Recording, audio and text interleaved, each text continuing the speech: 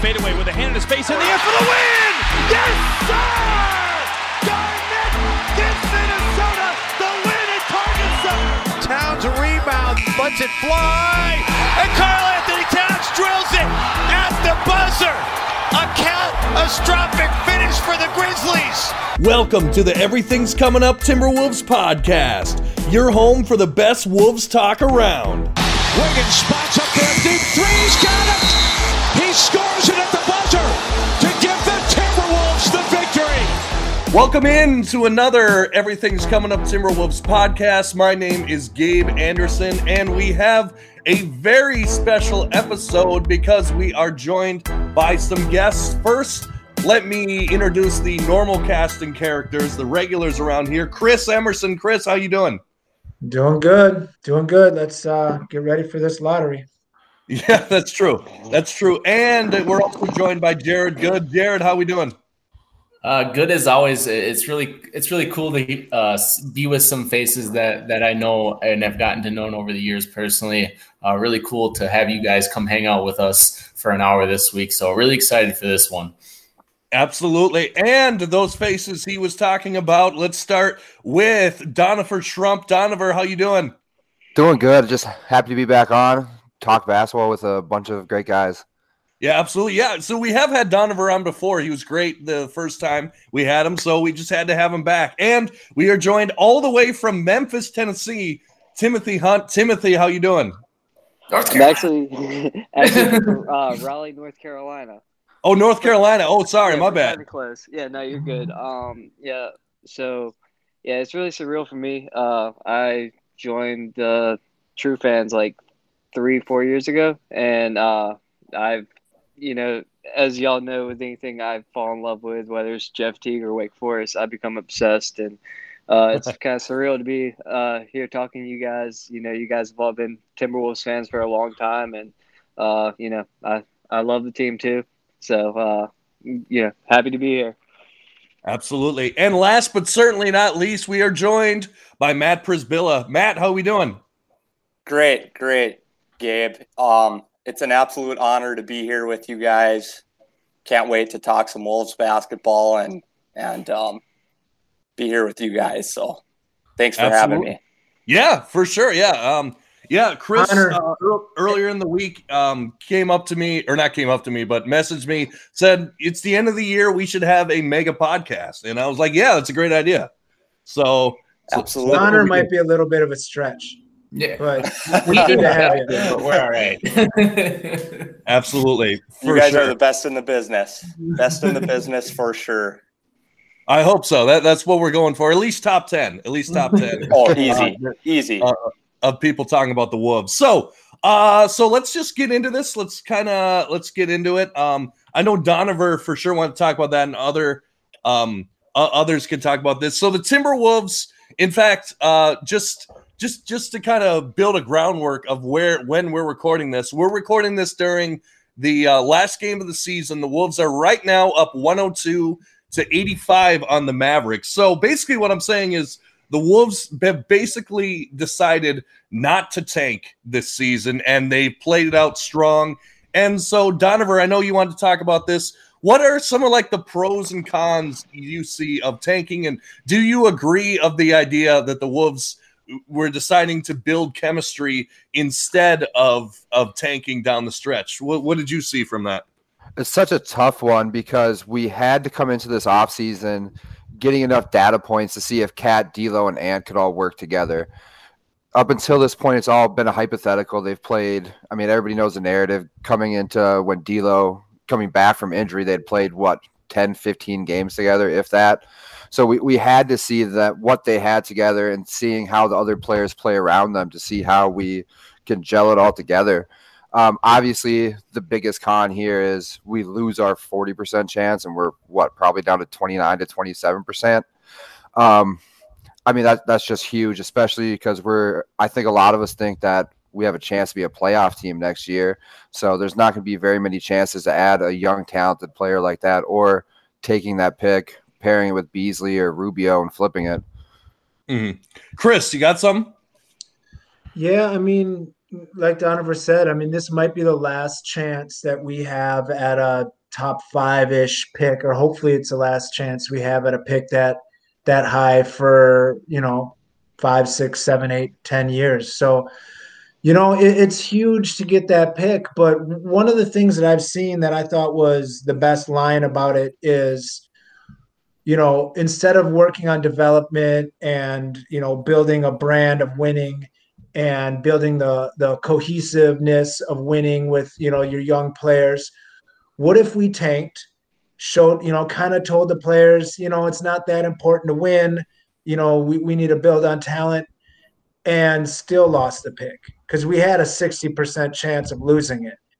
It's not like the NFL draft where tanking is, a lot more profitable because it's an instant thing. But if we would have lost the pick, or if we still would lose a pick and kind of throw it away, like throw away the development of Edwards and, showing him the win now, win at all costs kind of attitude that, I mean, a couple games ago, he was the guy leading us in the fourth quarter. Like he was the guy bringing the energy when we could have easily been tanking. So, I mean, right now it looks like we're probably going to be about a 27.6% chance of keeping our top 3. That's a lot less than 40, but each of the last 2 years when this process has been going, the 7th and 8th seeded team has moved up. So we'll see.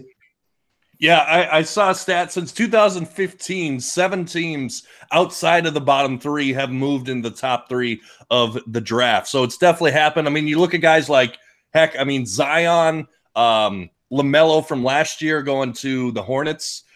Jared, you had something?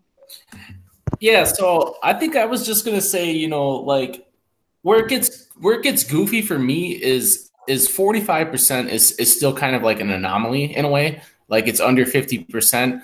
So I think that's where it gets kind of murky for me. Like, what's the difference? Like, no matter what way you look at it, we were going to have to get a little bit semi-lucky compared to a mathematics standpoint. So I think that's where it gets kind of goofy for me because, like, I feel like this team in the past 2 weeks has gained a lot of confidence moving towards next season, which I think can go a long way when looking at next season. But no matter which way you look at it, whether we tanked or whether we didn't, it was still going to be an anomaly for us to get this pick. Either way, the ping pong balls are going to have to fall in the right way for us to eventually get this pick, whether it's 40% or 42% or 45% or now what we're looking at about 27%. At the end of the day, we're still going to have to get lucky, which is kind of why I agreed with the non-tanking version of it. Originally, I was kind of in the model of saying, well, if you want to improve your percentage chance points, this is the way to do it. But at the end of the day, we were still going to have to get lucky. So I was kind of happy with what we did, and I think that the confidence that the team gained over the past 2 weeks going forward is going to go a long way. Mm-hmm.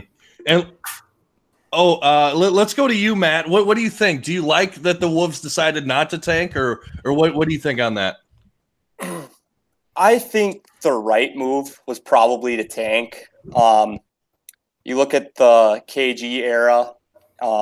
We never had anybody to run with KG aside from Wally. We were always wanting KG to have a running mate. And I worry about Anthony Edwards not having a running mate, especially since he is 5 years younger than Towns. We're not quite sure what Towns is going to do for the long term. So I think if we could land a Cade Cunningham, Mobley, Suggs from Gonzaga, I think that would be very valuable going forward for this franchise. That being said, even if we did tank, the best chance we had was only 40%. So either way, the odds were against us. I do think that it is, nice to carry some momentum into next season. And I think that could go a long ways, especially for wanting to keep people here and keep some positivity around the franchise. And it's nice to see the camaraderie building between the guys. So I see the pros and the cons of it. And we still have a 27% chance. So, cross our fingers and hope for the best. Tim, anything to add on that? Yeah, I mean, I was part of the pro tanking crowd for a while there, but after the Detroit and Orlando games, I'm just kind of like, whatever happens. Edwards has stepped up, and like I was a doomer for the longest time about this team, but Edwards is just really, man. I'm a believer, and we still have somewhat of a chance to get lucky. If not, it's gonna hurt not to have any pick in the draft this year. But the cards are gonna fall where they may. Chris, you had something to add? Yeah, I want to point out I've been historically a tank guy. I've been the guy that's like, if you don't have a roster that you foresee competing for a championship, it's more valuable for you to be, drafting high every single year. So I mean, that's been my feeling, but like this year, if we get that top 3 pick, we're an extra 10 million over the luxury tax. So we're going to have to figure out how to move some pieces around for that. If we get that top 3 pick, it means next year's pick is gone, which isn't bad, but then that means the year after that, we also can't trade because you can't trade 2 consecutive picks. So it just kind of messes up stuff. So yeah, I mean, like Tim said, it's kind of like let the cards fall where they may at this point. And with Edwards being 19 and still like a joy of the game, kind of like innocence to him, I really thought that for him specifically, getting the idea of tanking even remotely in his head, like I don't know how much it trickles down to the players. Obviously, it's mainly the organization that does the tanking, but it trickles down. And I'm glad that none of that is going to be in his head anywhere. Mm-hmm. And somewhere that I want to go next, talking about the pick. Let's say let's say, and I know we've talked about that in the past, but I want to get the other guys' opinion on this. Let's say the Wolves somehow get the number 1 pick in the draft. Let's say, who do you want? Do you want Mobley? Do you want Cunningham? Or do you want Suggs? And we'll all answer this one. Matt, why don't you go first? You could have a pick of anyone in the draft. Who do you think fits best with this team? I'm taking Cade Cunningham. I just think the size and the passing and the shooting, I just see a really high ceiling. Jared is always pointing out that Suggs can't shoot the 3 ball too well, and I totally agree. We need somebody with a higher ceiling. I'd rather swing for the home run, and I think Cunningham is the home run. But I do like Mobley too, and he's a better positional fit for our roster. Mm-hmm. I think him and Cat could do some pretty serious damage down low. So overall, I definitely think it goes Cunningham, Mobley, Suggs for me. Okay. What do you think, Tim? What do you think? Who would you go with? I swear, me and Matt butt heads more than anybody else in the group, but absolutely 2 for 2. I agree 100%. I'm going Cade number 1, but I really do like Mobley too, just for the positional needs. Mm-hmm. Donovan, what do you think? Last time I came on the pod, I believe I said Cade Cunningham. Chris opened my eyes. I'm on the Evan Mobley train. We have enough playmakers that can handle the ball. I think Evan Mobley's long. He's going to create a lot of defensive mismatches, and he can really help Cat out. And then we can slide Jaden McDaniels to the 3, where he's just an absolute matchup nightmare. Mm-hmm. Jared, I know we've talked about this before, and before we go to Chris, which I know what he's going to say. Jared, who would you go with? So my stance has kind of changed a little bit on this within the past probably 3 podcasts that we've done together. I'm more in the big game hunting mode with us getting this pick. I think you can tie this pick, possibly a Rubio, this pick, and maybe even Beasley, and go big game hunting. And I still think that if for whatever reason the Sixers don't make it past the 2nd or 3rd round, this is something we've talked about, but I still have Ben Simmons playing the power forward as a possibility for the Timberwolves coming up just because like Chris has talked about it many times, and Chris has got a great GM mind, which is something that I don't have, which is always really, really nice to have when some people understand things and some don't. But moving the Rubio money plus the pick that you wouldn't have to sign, I think that makes sense to make the dollars and cents work to go big game hunting for a potential. Well, we'd be looking at like a 4th star now, but that's kind of where I'm at with the draft. But a lot of pieces have to fall in place, and I also think this is something that Rosas has his mind on going forward as well. It's going to be a fun offseason, I'll tell you that much. Mm-hmm. And Chris, tell us why you'd take Mobley. Well, first off, I don't know if Rosas is going to want to bring in another 19, 20-year-old kid, but just if we do, I think Mobley, not only do I think he's the best fit, I think I don't like Cade Cunningham. I think that he's all hype. I think he's hype like, Jeremy Lin was hype in New York when ESPN was fired up about him. Like, they find a guy and they just ride him. I can't say I watched a ton of his games. I watched maybe 3 of his games, 4 of his games, and he seems to coast. He seems to not have that killer instinct. He seems to maybe he's just so good that he was bored. That very well could be it, because it looked like that. It also, I remember the very first time I watched Andrew Wiggins play in Kansas. It was probably the first game that was televised. And by halftime, I thought, holy cow, this giant center they have is a stud. Like, I didn't even pay attention to Wiggins because he was just kind of floating and not doing much. And it was Joel Embiid, who was a lesser-known prospect at that point, that got my attention.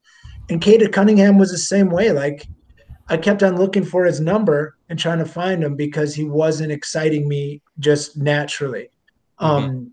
Suggs, it might be just that he's got, the short arms and kind of looks like Kobe White. Maybe, that's one reason why I think I hated Kobe White coming out, is he just looks kind of like a turtle.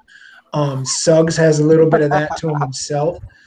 And when you're not explosive or fast, them little turtle arms are going to make it tough to finish at the rim.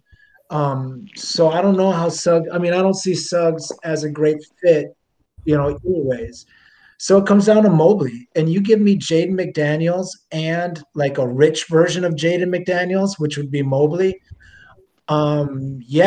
I'll play them with our 3 scores. I'll go D'Lo, Edwards, Jaden, Mobley, and Cat, and let's play ball. Like, in a perfect world, Mobley isn't the best guy, so he doesn't command a max contract after his rookie year, and we can lock him in for, a reasonable deal so we can keep the whole band together.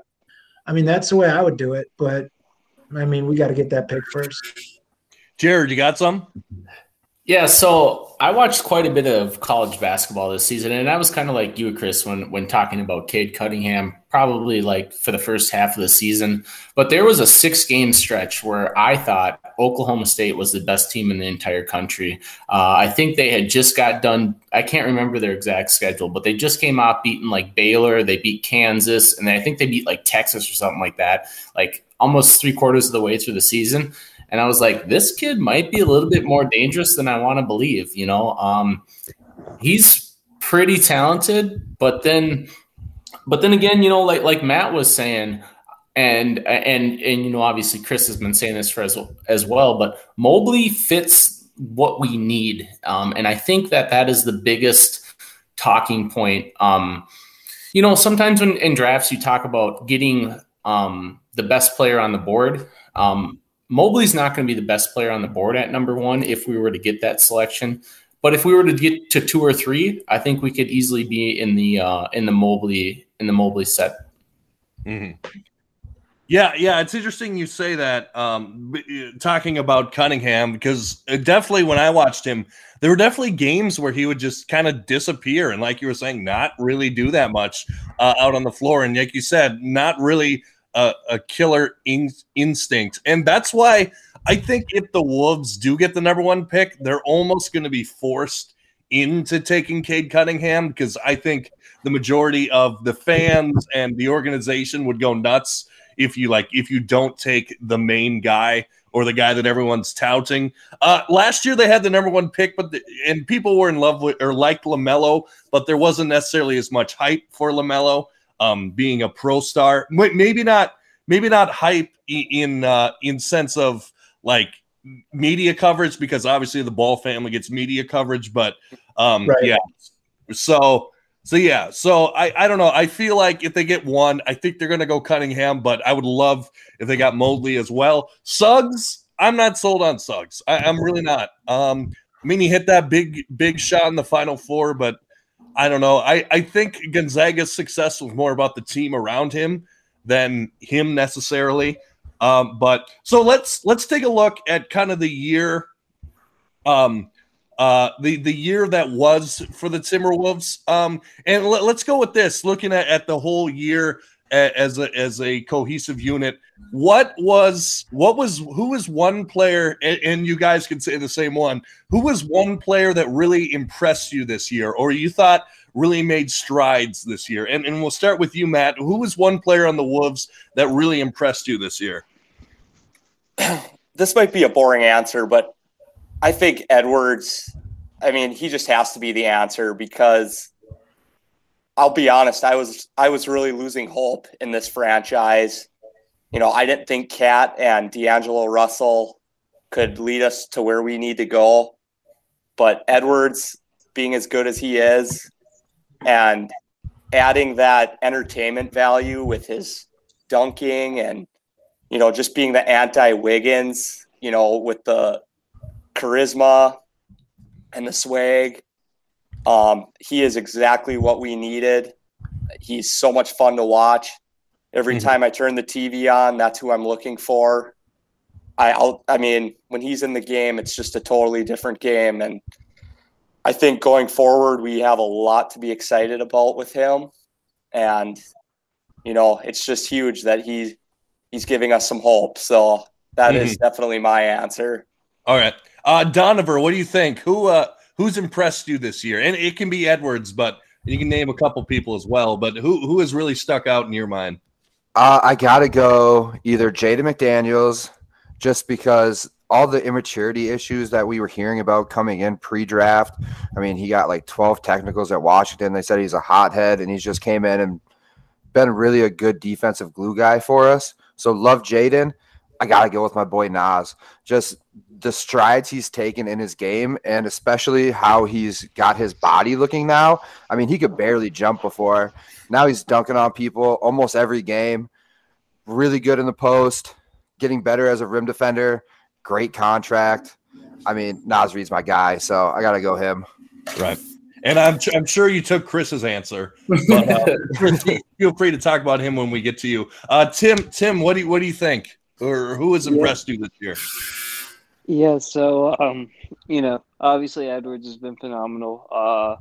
I love Nas. He's great. But Jaden in particular has been really fun to watch. And just see his growth. I can't remember the exact game it was, but there was one game where you know, Towns was being a little Towns-like and you know, arguing with the refs and letting the refs get in his head, and Jaden actually pulled him to the side and was like, hey, come on, man, let's get to work, and like told him to get back on defense. And just having your, you know, rookie who was drafted in the second round say that, like that to me, I was just like, all right, this kid's got it, and he understands. And then I'd say I know Matt's gonna laugh about this, but Rubio for a period of time there, and just his mentorship with Edwards, I think has really been. Yeah. Even if we get rid of him this year, I think it's been very valuable to have him here this year. Mm-hmm. Absolutely. Jared, who's your guy? Well, my original answer would be Edwards, just because I think he's the it factor and he has all this and that. But since a lot of people are talking about him, and pretty much as a group we're talking how good Anthony Edwards is, I'm going to give you somebody that's a little bit off the radar.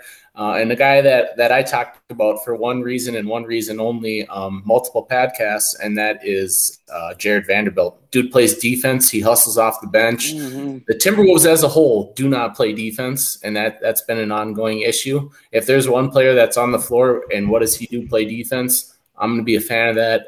So growing Jared Vanderbilt's game a little bit was kind of impressive for me. Because we got him for pretty much nothing as part of, I think it was a part of the D'Lo trade, but we got him for fairly cheap, and the guy plays extremely hard off the bench. And moving forward as a winning team, which we expect to be next year, I think all of us in the room agree to that. But we need somebody to play defense. And if it's not going to be Josh Okogie, I think it's going to be a guy like Jared Vanderbilt. So he's somebody that, like, under the radar has kind of gotten my eyes kind of glued towards him in a way. Mm-hmm. And Chris, how great is Nas? Nas is great, but and he's better than Wiseman. Like I said, week 2 of this podcast? You did. You did say that week 2. We can go back. We can show you the tape. Let's not get into the details. Nas is what he is. Like, I kind of, truthfully, it sounds stupid, I kind of expected him to be that, like, just really solid at everything. It's Jaden that has blown my mind. Because I like to really try to, like, I scout the draft pretty hard, and when I started looking at him, I almost brushed by him because he looked like he was only offense and had about a 0 basketball IQ. Like, he reminded me of like Thon Maker type player. Like, this guy's going to be junk. And like Donovan said, is a hothead. Like, he was always losing his cool and just all over the place. And then he comes in and he's like a 100% different player. Like, he comes in and he looks like he has a, top of the chart basketball IQ, like very rarely taking a bad shot, very rarely even taking a dribble when he doesn't need to.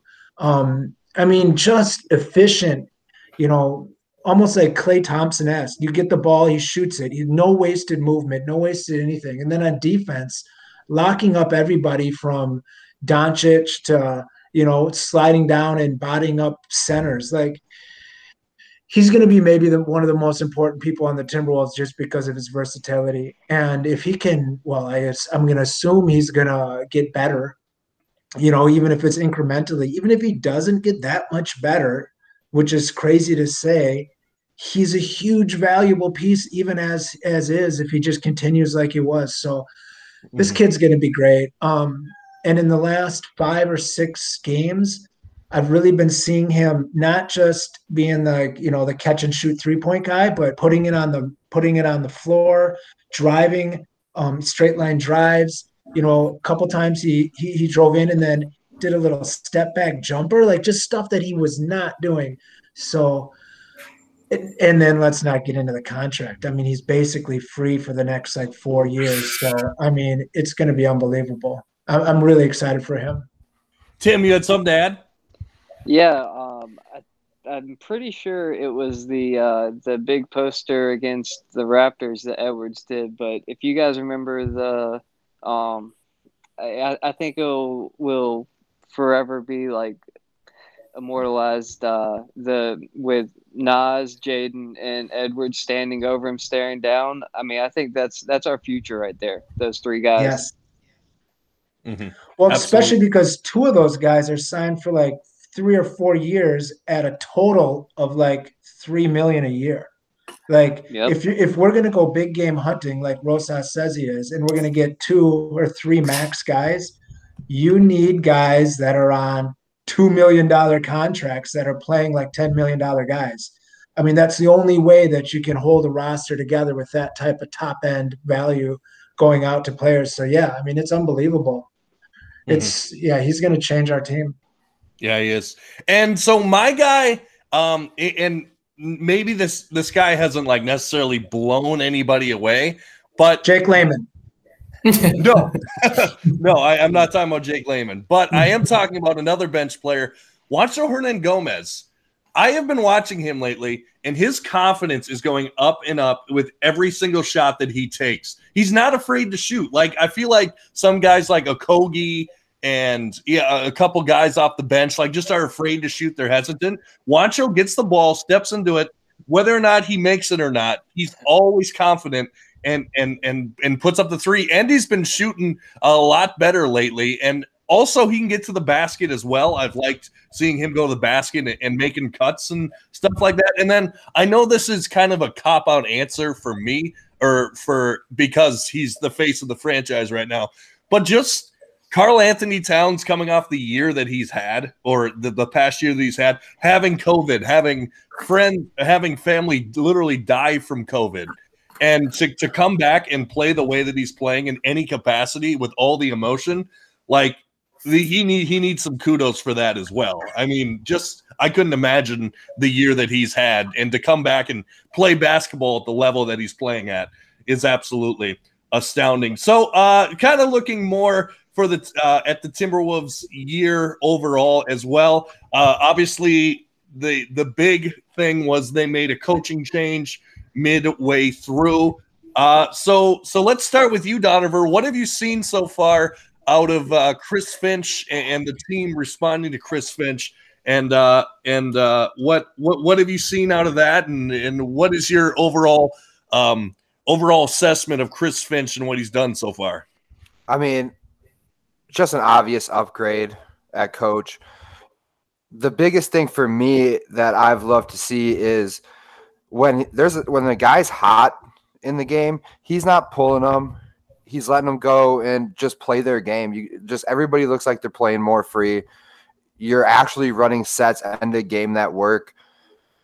You can make arguments that, I mean, obviously the numbers defensively aren't better, but it seems like there's more continuity there. I like that scramble defense that we've been running.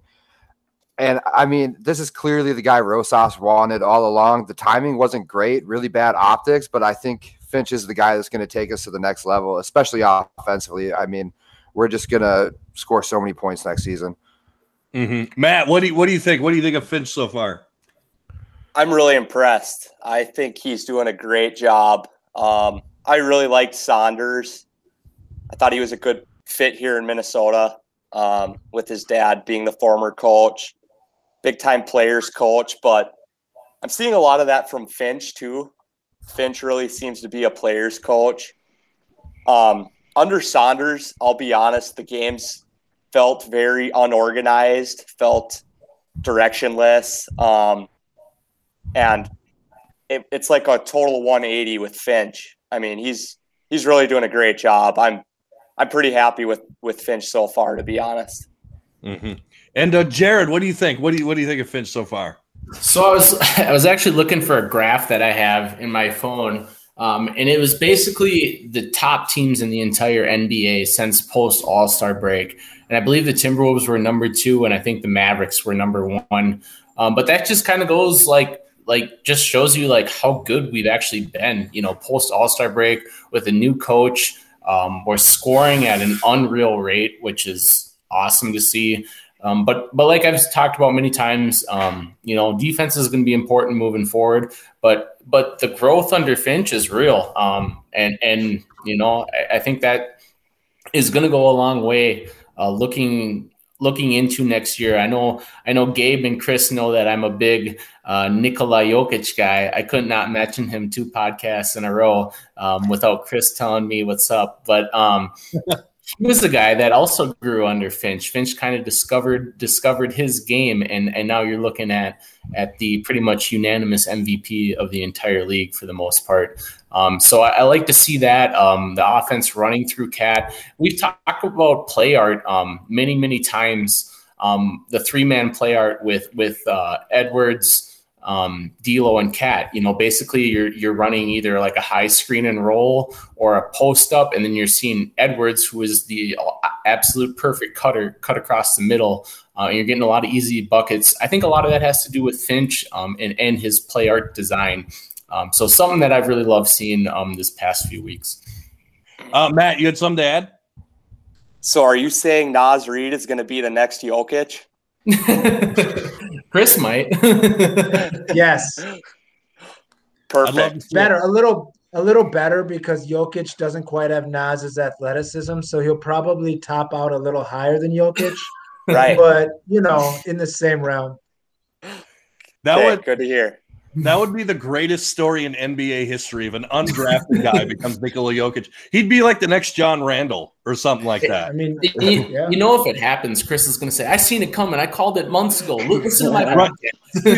That's the thing with podcasts. We have all the audio. Like we can always go it's all back documented. Yeah, it's all backed up. Tim, what do you think? What have you seen out of Finch so far?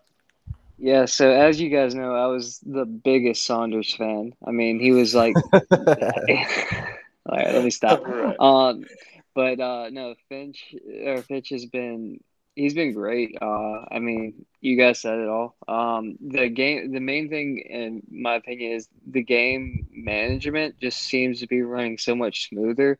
When it's coming down to the wire, it seems like he really has an effective game plan most of the times. And if not, at least we're staying competitive. I know the first few games, and gosh, that one guy, he loves to talk about us getting blown out those first couple games. But I mean, Joe Parkhurst. Yeah, God, it's like that guy. He just took over a new team. I mean, what did you expect? But no, I mean, Chris has been amazing. Him and just the growth of Edwards underneath him has just been.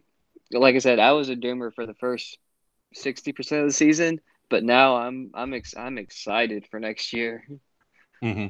Absolutely. And Chris, what have you seen out of Finch?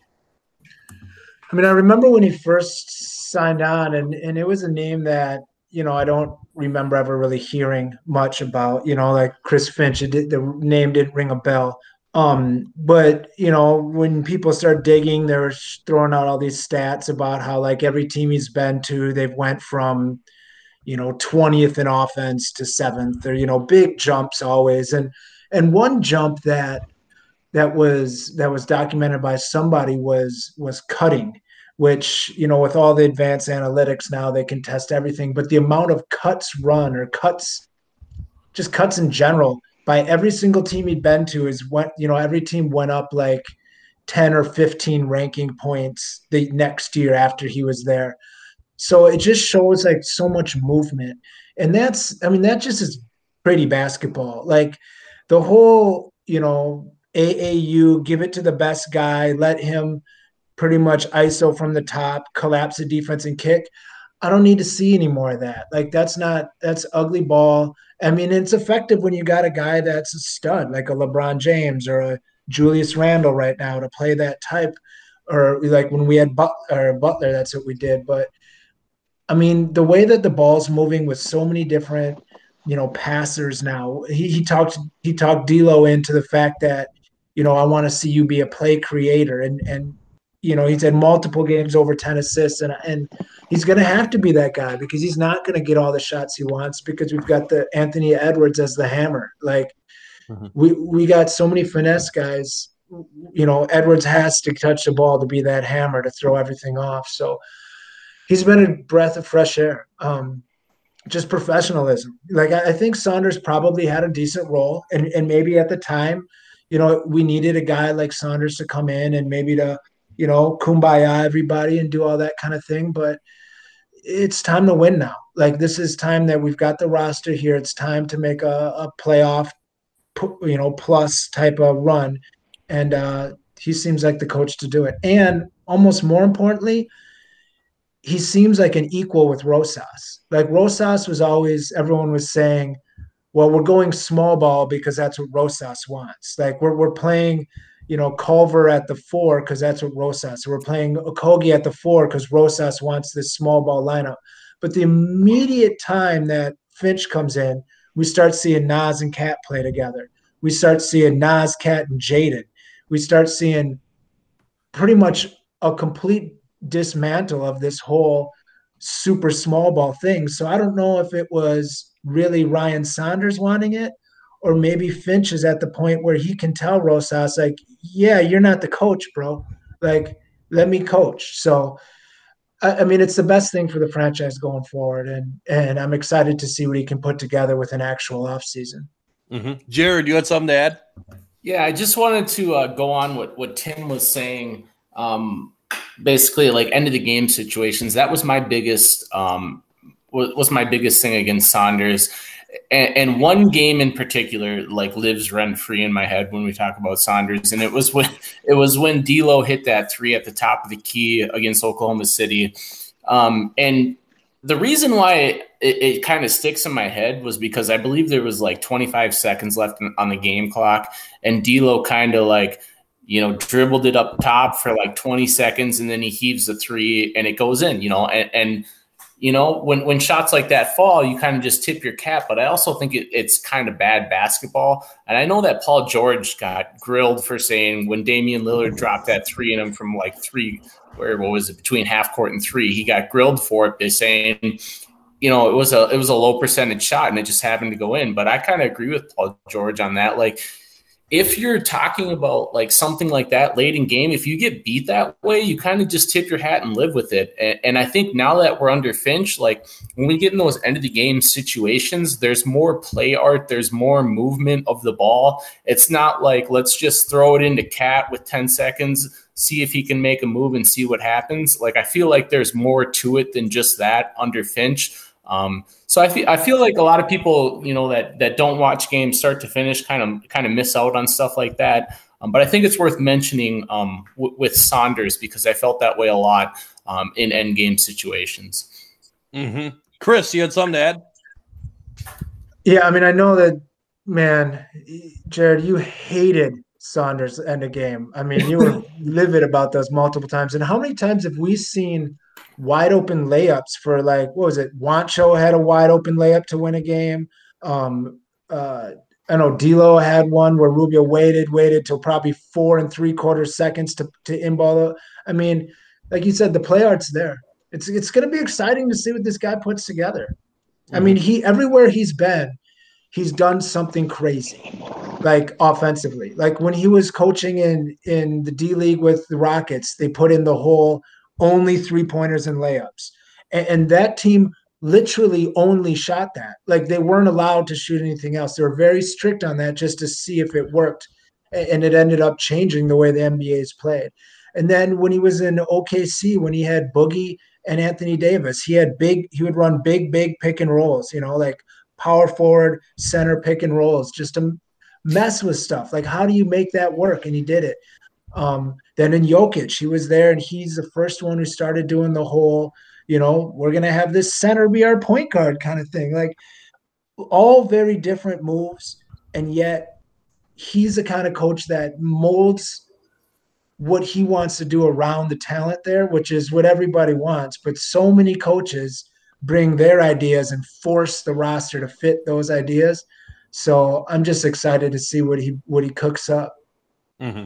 I want to say when Saunders was here, it didn't feel like anything was changing. It didn't feel like any real direction for this team. And I love what Finch is doing, and I love that you brought up that play with Wancho where it was like a double screen, and then that out of bounds play. I forget what game that was, but where he had Wancho wide open for the dunk, like that. Yeah. That was the first time that I saw the potential in Chris Finch. So the other guy in the Wolves front office, we have Gerson Rosas. Do you guys trust the Rosas process? Like, do you like some of the moves that Rosas is doing? And let's double up this question. It's called a process, by the way. Rosas. Yes. I apologize for butchering that.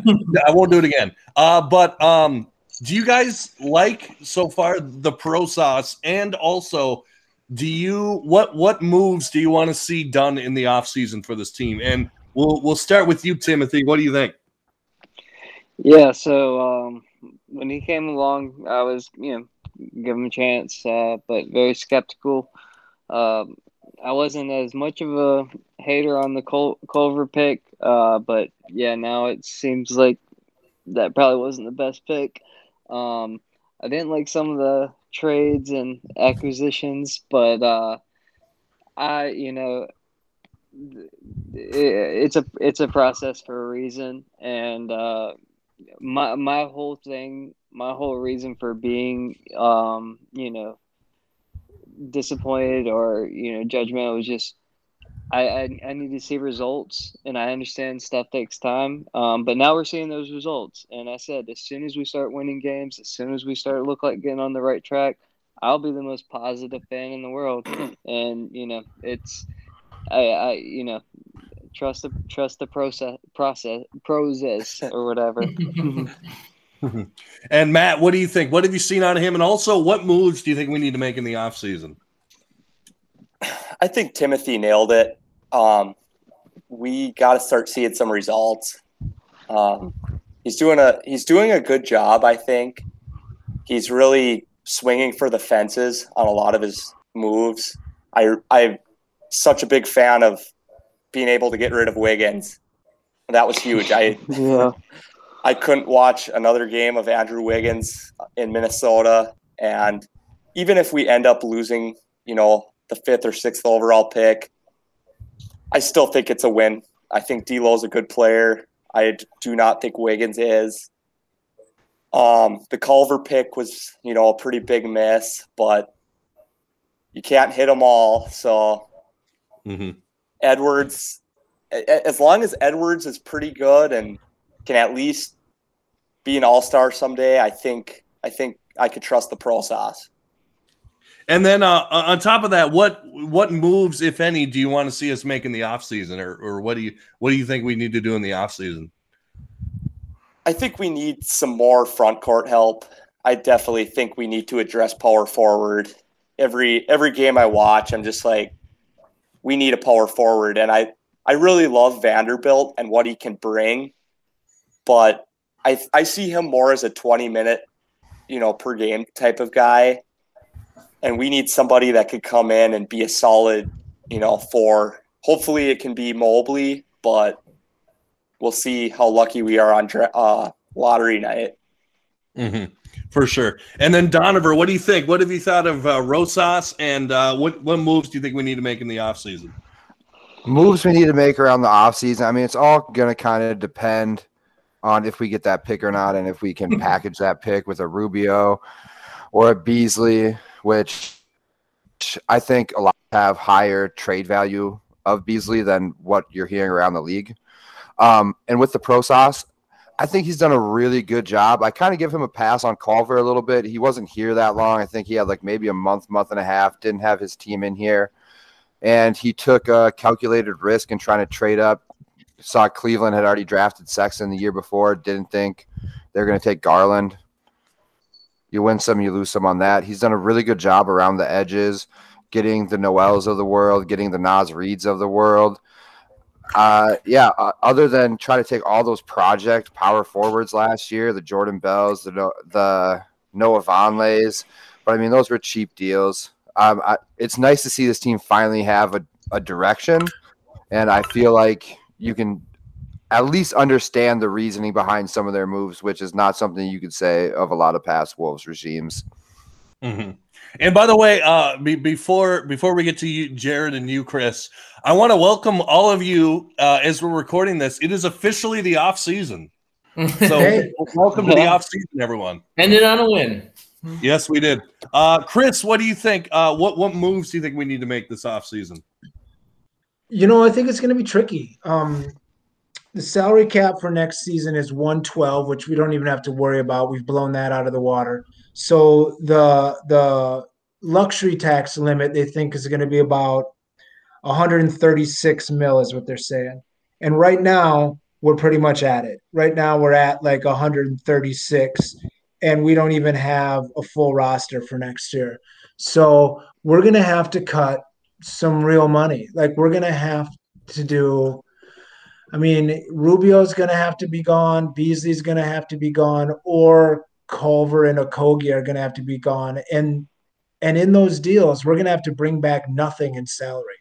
Like there's going to have to be some really dramatic things done. Because like as of right now, we've got 131 booked for next year, already under contract. So 136 is a max. So we've got 5 million to play with, and I think we have 2 or 3 roster spots we have to fill just to get to the minimum roster. So I mean, you get guys on the minimum, and you're right at the limit. So I mean, bring me in another guy that's like, like a long, lanky defender. Like, bring me in. I don't even care what he can do. Bring me in a Jared Vanderbilt again. Like, give me another one of those, and let's take a shot at that. Almost like you were talking about Jordan Bell and guys like that. I think he's going to have to target guys on people's benches like he did with Beasley, like he did with Vanderbilt, like he did late in the draft. He's going to have to hit on another 1 or 2 of those guys. Or he's going to have to package everything we can if we get this pick and go for a Ben Simmons, or, go for some star like that can really change the roster. Personally, Ben Simmons is the only guy I would go for because his value is almost all in defense. Playmaking, of course, and stuff like that. But we don't need much more scoring. Like, I'm not interested in bringing in a 20-point scorer unless he's doing it on, 8 or 9 shots a game. So, this is going to be a big year for the Pro Sauce because he's going to have to cut a lot of fat while trying to keep this team still humming in the right direction. We'll see what happens. But I'm definitely, like you said, it's good to have a guy that shows that he has a plan. Like, it's been a long time since we've had a GM where you're like, oh yeah, you have a plan and you're executing your plan. Right or wrong, you're at least executing your plan, opposed to just kind of willy-nilly going as the wind blows. So we'll see. Yeah, you're saying our past GMs didn't have a plan? Didn't seem to. Not too strong a one, at least. Yeah. Well, no, I can't say that. Tom Thibodeau had a plan. He definitely did, and it was at all costs bring in Jimmy Butler. So, I mean, for that case, yes, we have our last 2 have maybe had a plan. You're saying David Kahn didn't have a plan trading every single draft pick we've ever had for another draft pick and then for another draft pick? I'll tell you, I'll do a podcast on supporting David Kahn someday. We should sometime. That'll be fun. Don't tease me. That'll be fun. I think that would get a lot of. Don't tease him with a good time. I'll say this about Rosas before we move on. Rosas put his name on the map alone with the D'Lo trade.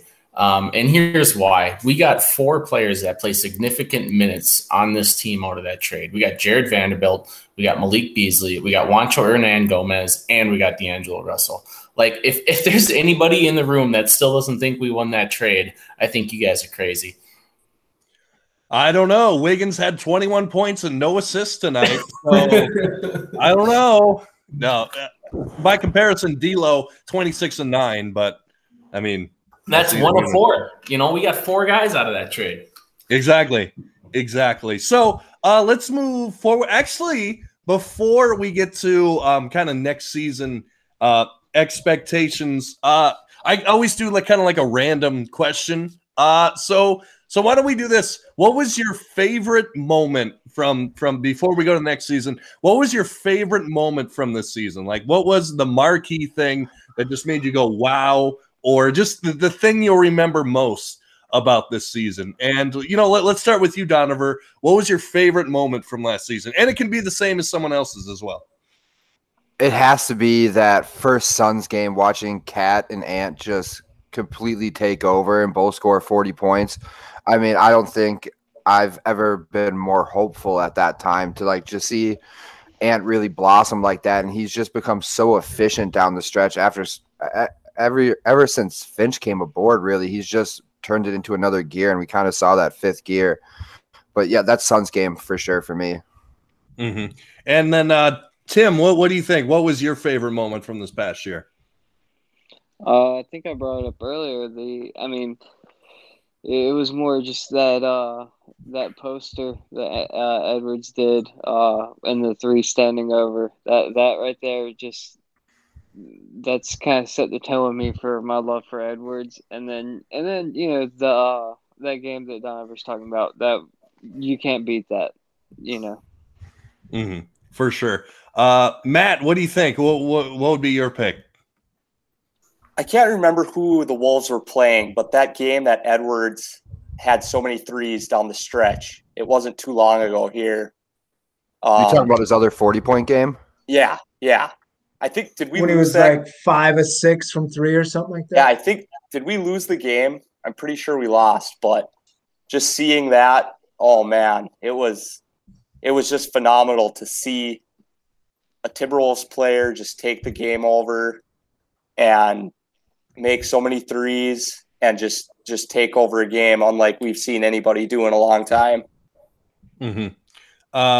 Jared, what will you remember most, or what was your favorite moment from the season? Well, mine's going to be kind of a funny answer, but one of my favorite moments of the year, I think it was, I don't remember what time, it was early in the season, probably about 10 games into the season, and on our Timberwolves page, I had once the game thread was made, I commented and said, it's Juancho Hernangomez night because this is the last time he's going to see much run for the season, which actually was kind of wrong because he's still getting minutes and playing pretty well.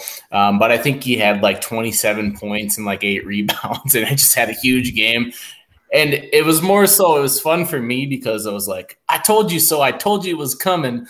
But at the same point in time, it was just kind of one of those blind luck things where you comment on something and say that something's going to happen, and then it does, and it's just kind of fun. So that one was kind of fun for me. But it was early in the season, and he dropped like 27. It was pretty fun. Yeah, I remember that. He also, I think he had like 25 against Denver one time too, earlier this year. Chris, what was it for you? What was your favorite moment of the year? My favorite moment of the year was just listening to the post-game interviews with Anthony Edwards. Like, just getting to kind of like realize that this kid, like, it's not a game with him. It's not a show. Like, he's not this joyful guy. Like, it's not fake. Like, all that's real. Like, this kid is 100% genuine. He's just an exciting, fun talent to have in our stable of players. Like, he's going to bring the media, he's going to bring fans, he's going to bring a new generation of kids to be excited about the Timberwolves, and that's going to be fun. But I mean, it's the dunk for me, the actual in game. It's that dunk. It's the Toronto baseline dunk where he spikes it straight down and falls, and like Tim said, like stands over everybody like you want to see a dead body. Like that was it was unbelievable. And that was just kind of that, like it was right in the crescendo of when he was moving into like, who is this guy? Is he just a chucker? What is he? And passing up that 3 to take it hard to the rim. And right before that, like the week or two before that was right when he was missing so many layups, and he would take it hard, but always miss. And I was like, dang, like, I don't want him to be jaded by this poor field goal percentage at the rim and stop taking it hard, because his percentage of shots at the rim has been high the whole year. He's just been missing so many. And I remember saying, and I said it on here, like, he needs to start just dunking the ball. Like, these layups aren't working. You're big enough and strong enough. You need to just put these big men on notice that they're going to be posterized, and then they're not going to come so tough at you. And after he did that a couple of times, especially that one, I think some of these bigs are, questioning how hard they're going to close out when they see Anthony Edwards coming down the lane. So, I mean, he's just so special, and he's so different from the talent we've had. Like, Cat is such a skill-based talent, and D'Lo's a skill-based talent, and Rubio's skill-based, and even Kevin Love was like finesse and skill-based, but then Edwards is just a bull in a china shop, just a whole different vibe, and it's a beautiful thing to mesh together. So when I saw him pass up that 3 and go hard baseline, and And bless that soul for that boy to go up to try to block that shot because it made it all that better. But ooh-wee, that was good. Mm-hmm. My favorite moment, and there's actually going to be 3 moments. Every time, other than the caveat, other than Cat's wrist injury, every time we played the Jazz this year, because we went 3-0 against the Jazz. 2 of them were twice in a row, and we went on that 4-game winning streak. And man, just particularly the part of the 4-game winning streak, Anthony Edwards just started to come out during those games, and man, was it fun.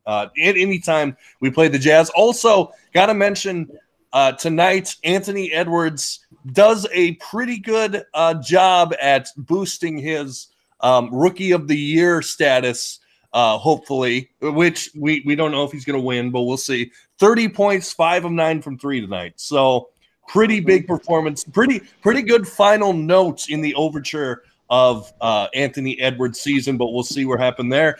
So let's go to it. Tim, you had something? Yeah, go ahead. Real quick. The rest of the stat line too. I loved Jaden had almost 20 points. Townsend Russell had a good game, and Naz Reid had another good game. Like tonight was a great way to end the season. Mm-hmm. Absolutely. Vanderbilt. Jared, you had some? Oh, sorry. Go ahead, Chris. Yeah. Go ahead, Chris. Vanderbilt had 12 rebounds. Go ahead, Chris. I was just saying Vanderbilt had 12 rebounds. I mean, everybody contributed on a meaningless game after we, got blown out, and like Finch probably chewed people out. And, it just shows that we're a different squad, like years past, Kevin Love, Kevin Garnett. This time of year, both those guys would always have these knee injuries and sit out the last 6 or 7 games, It's good to see that not happening and everyone get out through it healthy.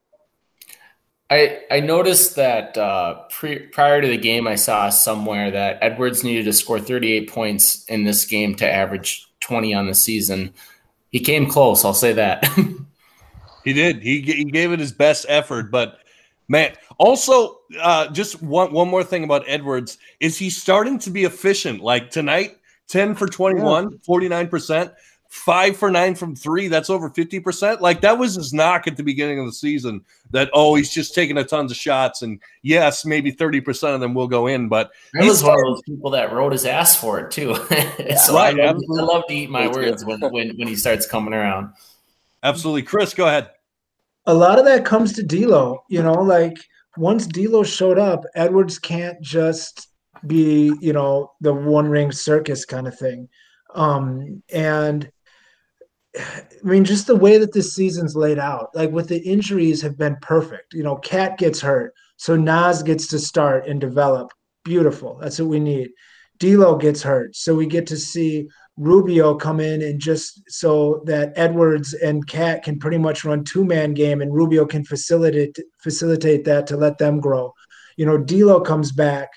Beasley goes out, so we don't have too many mouths to feed. We can still work on the 3-man with those 3 without having to feed Beasley. Like it's almost like it's been just a storybook writing on how to develop this young franchise. But the only way for it to really be capped off is for that lotto to hit, but we'll see. Mm-hmm. Tim, you had something?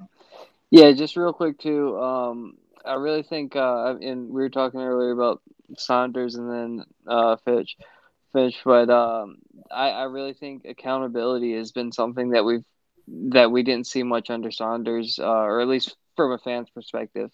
But it really seems like they're being held accountable now, and that's great to see. Mm-hmm. No doubt. Agreed. Absolutely. And what Chris was saying earlier about his favorite moment of Anthony Edwards post-game interviews, I think my favorite quote of the year was he was asked why are you guys playing better in the fourth quarter now? Like what's different? And he said, well, I wasn't playing in the fourth quarter before. That's my favorite quote of the entire year. I love that quote. That just shows like his confidence and just, I mean, he's a 19-year-old kid. Like, where was I at 19? I didn't have that confidence. Swag. Absolutely not. So let's get to it. Let's just make our final predictions here. I know it's early. I know we don't know if we're going to have the pick or not. But either way, what are your expectations for the squad next year? And then at the end, give a seeding in the West where you think they'll be. And we'll start with you, Matt. What do you think? I think Anthony Edwards is going to improve drastically between years 1 and 2. I think McDaniels is going to as well. I think we're going to see Edwards is going to be a better version of Spida Mitchell, and he's going to make a run at MVP type numbers, averaging about 23, 7, and 6. I think Cat is going to take his game to a whole nother level and pick up the defense even more. I think we have the tremendous role players like Vanderbilt and, well, Rubio won't be here, but he might be. Russell and Beasley are tremendous shooters. And we're going to have another summer under Finch, and Rosas is going to make a few good moves. I have very, very high expectations for this team. I think the sky is the limit, to be honest. I'm going to say we're going to be the number 2 seed in the West. Woo! Wow. Yep. And I'm not joking. Gonna make my prediction look like nothing real quick here. Yeah. No, I really think Edwards is the real deal. I think he's going to be, this might sound crazy, a little bit like LeBron, where he can facilitate, he can create offense. He's so athletic. He can get his own shot. He has the personality. Sound crazy, but I believe Chris made that exact comparison a few podcasts ago, so it's not that crazy. Well, anytime. I don't know if I did. If I did, I might have been crazy. I don't know. I guess we're all crazy. I can see the title card on YouTube now, though. Is Edwards the next LeBron? Yeah, exactly. Clickbait, maybe clickbait. Chris was talking about how easily he gets to the rim, and it was much like LeBron. Maybe that's what it was. Yeah, but similar. I'll take that. I'll take that. All right, so Matt's got him in the 2 seed in the West. Tim, what do you think? All right, so it's been quite a ride this year. It's going to be really curious to see how we do with a full camp, full postseason, and any off-season magic that we're able to work out. Unfortunately, I don't know if we don't get the pick, if we don't have too much of a change. I'm going to be a little conservative with my picking here, but I'd say maybe our ceiling, maybe the 5 seed, our floor, maybe the 10th seed. But that's just me being, trying to be reasonable. Don't want to let myself down. Mm-hmm. And then Donovan, what do you think? What are your expectations, and where do you think they finish in the West? Timothy, you kind of nailed it. I was around the same 4 or 5 seed. Their floor definitely should be contending for a play-in game especially what we've seen in the second half of the season here. It's all going to come down to the strides Edwards and McDaniels and these younger guys can make. A lot of these older guys, we kind of know what they already are. If Edwards can just really lock in defensively, because you still kind of see those lapses where he's just standing around looking the other way and his guy back cuts and gets an easy layup.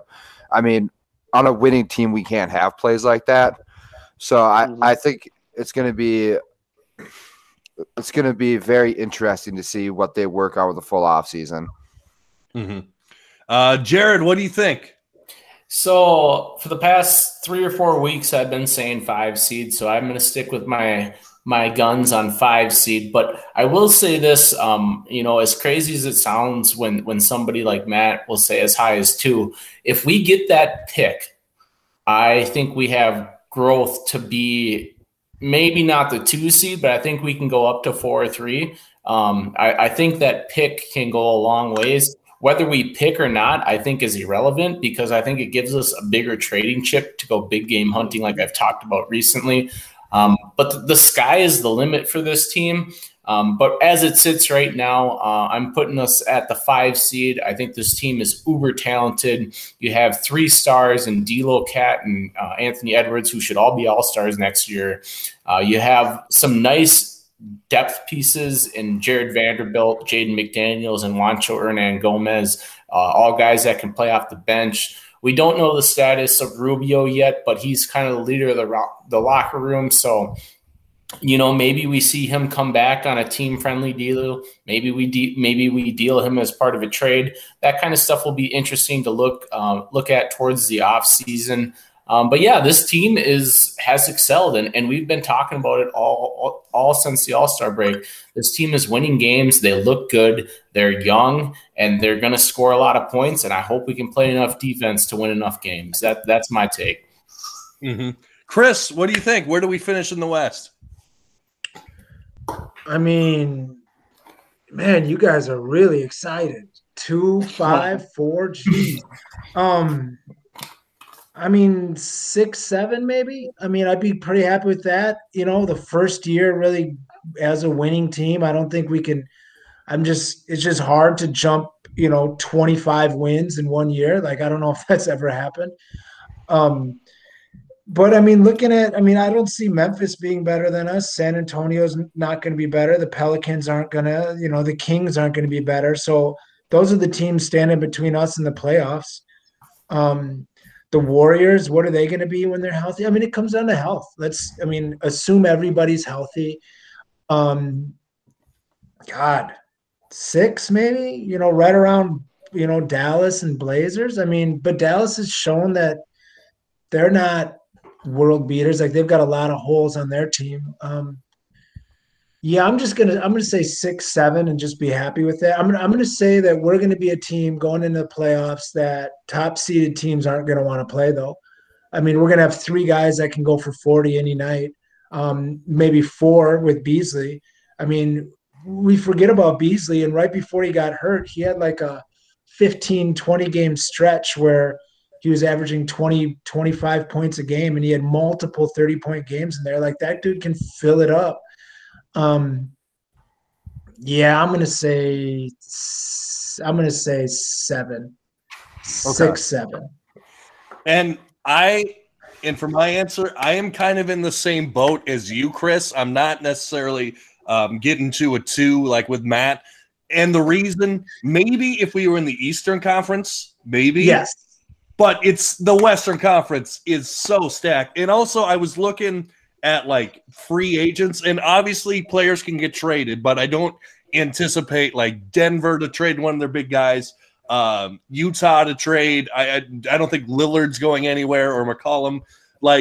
Chris Paul's a free agent, but he's getting old. Kawhi's the big one.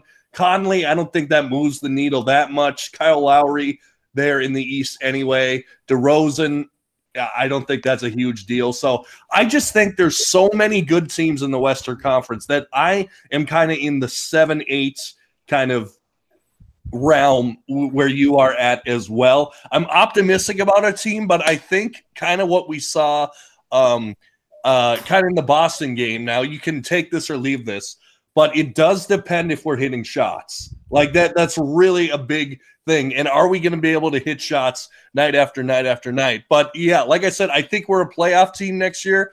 I don't see like the 2 seed. I would love to see it happen if Edwards takes strides and maybe we get the pick. But yeah, I see like a 7 seed. But still, I mean, how much fun is it going to be to contend finally and not have games where we're like basically the end of this season or the middle of this season where we're just losing all the time and not really caring. That's why for me the Jimmy Butler season was so fun, because just we were contending and we were in it. Chris, you got some? And the good thing is let's say we make the playoffs next year. Like, we're the youngest team in the NBA right now. So we make the playoffs next year. It's like we're trending up. Like, this is going to be the start of what, 5, 6, 7 years of making the playoffs in a row kind of thing. Like, unless some tragedy happens, we're right on this doorstep of, something really big. So that's what's fun. Like, yeah, 2 seed. I mean, I don't see a reason why we couldn't be the 2 seed in the future. Like we have, 3 guys that could be all-stars, or at least near that level of talent currently on the roster. And it's very rare to have two all-stars and not be a, significant seed in the playoffs. So, go Wolves. We're gonna be like the team that you dreamed to be, and that's the Spurs. We're gonna be just like them. We're gonna be in the playoffs every year. We got a 3-headed monster, and we're gonna be just like the team that you want us to be. Let's do it. Absolutely. Well, I think that's going to wrap up this week's Megasode. Guys, thanks so much for being here. Matt, thanks so much for being here. Tim, thanks so much for being here. Donovan, thanks so much for being here. Jared and Chris, as always, thanks for being here. And this has been another episode of the Everything's Coming Up Timberwolves podcast. Make sure to like, share, and subscribe on Facebook and follow us on Spotify so you never miss an episode. And as always, go Wolves.